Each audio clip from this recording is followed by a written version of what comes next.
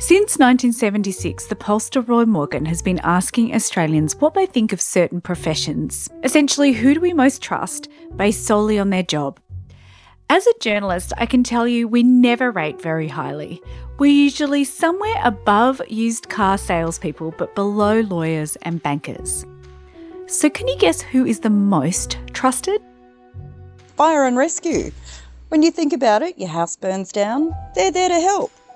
Librarians, I think they're fabulous. You can ask them with confidence for information about just about anything, and they will give you what is true and what is real, not just some rando opinion. Although if you wanted a rando opinion, they'd be able to find those too. ADF and ADF personnel. I was in the army myself. I joined as a soldier many years ago and later became an officer. From the beginning, you're taught the values of integrity, honesty, fairness and transparency. Only 30 professions are included in the survey, and librarians and military personnel aren't among them. Strangely, neither are paramedics or firefighters, although public opinion pollsters are. The most trusted professions are pretty much always nurses, followed by doctors and pharmacists, although not everyone would agree with that. Hey Ginger, you asked about what professionals I trust the most, and unfortunately I'm not going to say medical professionals like a lot of people would. And that's because I've unfortunately had a lot of poor experiences, especially as a disabled woman with invisible and dynamic disabilities. It's really hard to get them to listen to you and believe you, and you experience a lot of ableism, a lot of stigma, a lot of medical misogyny, and a lot of medical gaslighting. I don't really believe that they will listen to me or help me, which is really unfortunate, and a lot of disabled people experience this. Professions that I trust the most, though, would be my support workers, because I have to. There's a lot of trust involved in that relationship. In our very unscientific straw poll, some of the responses really surprised me because despite royal commissions and social media sentiment, it mostly came down to personal experience. Trust it's contextual, so many different factors can influence it. Professor Nicole Gillespie is Chair in Organisational Trust at the University of Queensland, and she's a Fellow of the Academy of the Social Sciences in Australia. Every day in our interactions, we're making a difference for trust in how we listen to others, in how we respond to them and interact with them. We can think about how trustworthy are we being when we're interacting with others. This is Seriously Social. I'm Ginger Gorman, and on the pod today we're talking about trust, how organisations gain it, lose it and repair it.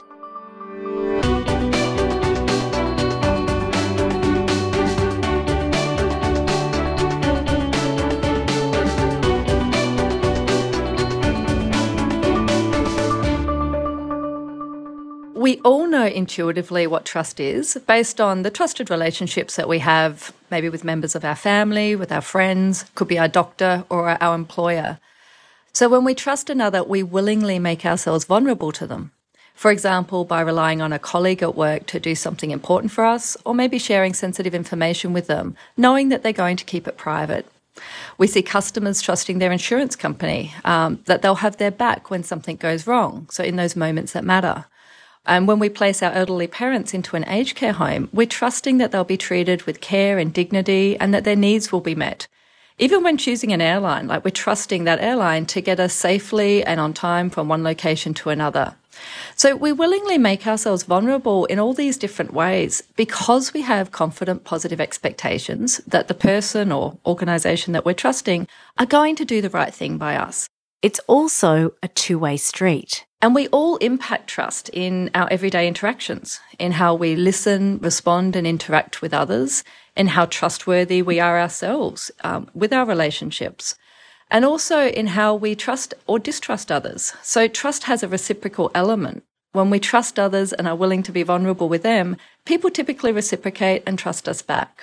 And it's something we have to keep nurturing. It's not something that we can set and forget. It's something which is an ongoing accomplishment. Every interaction is an opportunity to build trust, or if we're not paying attention, we may be diminishing trust through our everyday interactions. How do we, as individuals, decide to trust someone? What we know from our research is that 3 key aspects really stand out in influencing this decision to trust another. So the first of this is ability, whether another person has the knowledge, the skills or ability to reliably perform in the area that we're trusting them.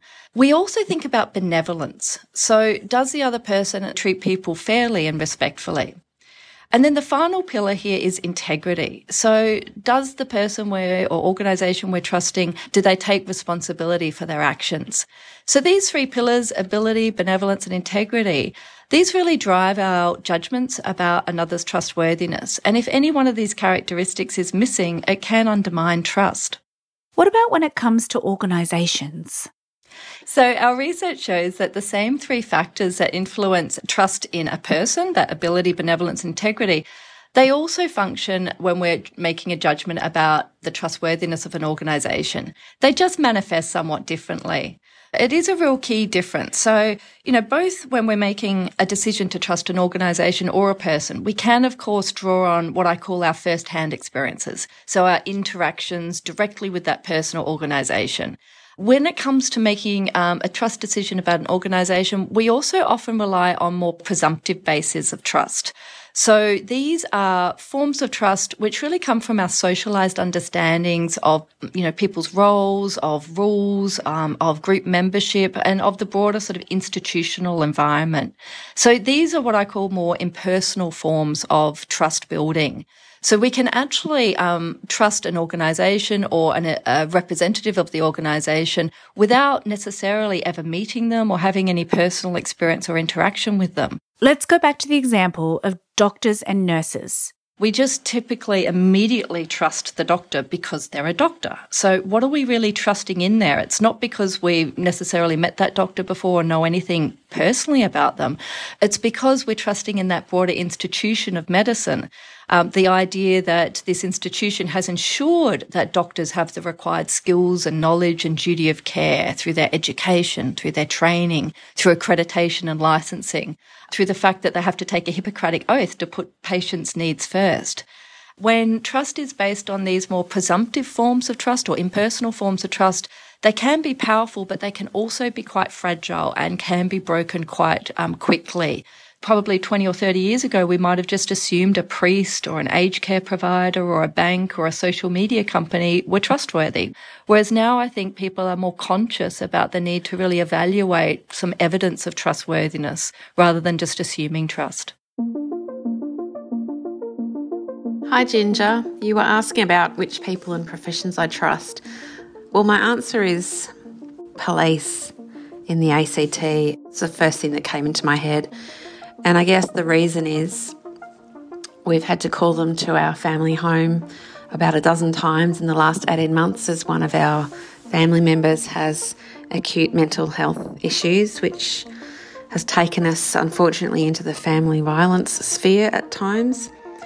And every time a police officer has turned up, they've been nothing short of amazing, professional, kind, empathy, without being over the top. They've looked after every single person involved, stayed until they were absolutely not needed anymore, and called the next day at times just to check on everyone. Sure, as a cisgender, white, hetero, married woman, this is my only interaction with the police ever, but from a personal point of view, wow, amazing, and I trust them and I feel safe whenever I see a police car. Australia's trust in police is at a 10-year low, according to the June 2023 Productivity Commission report. But despite that fall, as a country, we actually place a very high level of trust in police, and that trust increases the older we get. According to the ANU What Australia Thinks study, our confidence in police as an institution is more than 75%. But does that mean the institution should rest on its laurels? If confidence is high but decreasing, what can it or any institution do to maintain trust? What happens to organisations when they don't address declining trust? Trust failures are both predictable and actually preventable. Typically, many people in the organisation, sometimes even beyond the organisation, they know that there are problems, but they're just not dealt with. And these problems are left to escalate and get bigger and bigger over time until typically it spills over into some kind of an inquiry or royal commission. And it does really beg that question of, well, why didn't, senior leaders or people in the organisation or regulatory bodies, why didn't they intervene earlier on? Sometimes the senior leadership teams and the boards of the organisations are somewhat insular. They can become embedded in quite tight networks of peers that really reinforce existing beliefs. It's a little bit like being in an echo chamber. And this can reinforce outdated views, outdated beliefs, and can mean that they're not necessarily in touch with how stakeholder expectations have shifted and changed over time. I think a good example of this is with some of the mining companies that really had their head in the sand around climate change and evolving community expectations. They were slow to adapt. In contrast to that, there were some companies in that sector who were really listening. They really had their finger on the pulse. And they took on board the evidence of climate change very early on, and they adapted their strategy, and they're really well positioned now. Another problem here can be a lack of awareness of those problems internally. So often actually employees on the ground have a better understanding of what some of the problems are than some of the most senior decision makers. Sometimes those at the top are only hearing the good news stories. They're not actually receiving, if you like, the bad news stories. And a contributing problem can be when the organisation has a blame culture or a culture of shooting the messenger of bad news. And of course, if we've got a culture like that, people are just not going to be willing to raise the problems and issues. They're not going to escalate them. So what does it take for an organisation to repair trust? What's really critical is the organisation's early response. So when the violation first becomes known. So here it's really important to be timely, responsive and credible in the first response, acknowledging what's happened, expressing that sincere regret for the consequences and really committing to a full investigation of the causes. And if there's any sort of ongoing harm that's occurring, really taking immediate action to address that. So, for example, product recall. These responses really reassure people and set a really positive tone for repair. This is a much more effective response than what we've seen in some situations where organisations try to hide or cover up the problem or deny their responsibility or are really slow or unresponsive. At the risk of dating this particular episode, the toy company Mattel has had a massive year. The film Barbie made $1 billion at the box office in just 3 weeks. And for a film so overtly packed with product placement, its critical reception was overwhelmingly positive. But Barbie isn't just one big ad for Mattel. It also pokes fun at Mattel in a way that very few brands would be comfortable signing off on. Maybe that's because the toy company is no stranger to trust failures, and it's pretty adept at bouncing back. So Mattel actually had a problem with lead paint on their toys, and they came out immediately with a massive product recall, which they managed to get across the globe pretty much, within about 24 hours to really make sure that people were going to be kept safe. And at the same time, they immediately said that they, had acknowledged that this had occurred, that they were outright in saying how much remorse they had for, the people that had been affected, the children in this case, and that they committed to this full investigation of figuring out what had gone wrong in their supply chain and making sure that they would fix it. So I think that really set the tone for the whole trust repair, which was very successful in their case, because it was really timely, it was really responsive, and importantly, it really connected with what the people who had been affected, the victims of this, were experiencing. So the silver lining with these trust repair processes is that even though they can take so long and can be a really difficult, expensive and really tumultuous processes, what they often do is they actually strengthen the organisation's trustworthiness, so giving it a stronger foundation for trust going forward. But not every company or brand is comfortable with the idea of owning its failings. Sometimes, unfortunately, we see organisations trying to manipulate investigations, trying to, if you like, scapegoat or hide their involvement, or try to, cast what happened in a more benign light. But this is something which we see time and time again in our examples, is that in this age of, digitalisation, any of these sort of dishonest tactics really backfire. They often create cynicism and even just further distrust. So a really good example of this is AMP. So AMP were in the media back during the Royal Commission into Banking and Finance. And they were in the media really talking about how their cover-up was actually worse than their actual initial failure. And this is where, they were really slammed publicly by the regulator because of that cover-up, and the CEO, the chairman, had to resign. Of course, trust failures used to be exposed by whistleblowers through journalists, and repairs made through press conferences and apology tours. Nowadays, anyone can expose organisational failings with the power of social media. In this digital age, we've got so much capacity now to voice our opinion, and we're seeing this more and more. An example is in Starbucks in the US, within a few hours of some customers being unfairly treated, this was going viral on social media. And, we had groups campaigning across the US against Starbucks because of this mistreatment that occurred in one of their stores. So that's definitely one aspect that's driving this heightened sensitivity to, I think, ethics and integrity. And I do think that we're in an age of enlightenment, thinking about how the organisation treats all stakeholders, rather than where we've been in the past, which has often been a shareholder primacy, really just focusing in on investors and making sure that, their needs are being met, often at the expense or possibly even harm of other stakeholders. So I think all of these different forces mean that there's more attention on, creating trustworthy organisations now than what there's ever been in the past. Trust in the digital age is a complicated thing. As consumers, we seem to be both sceptical and blindly trusting.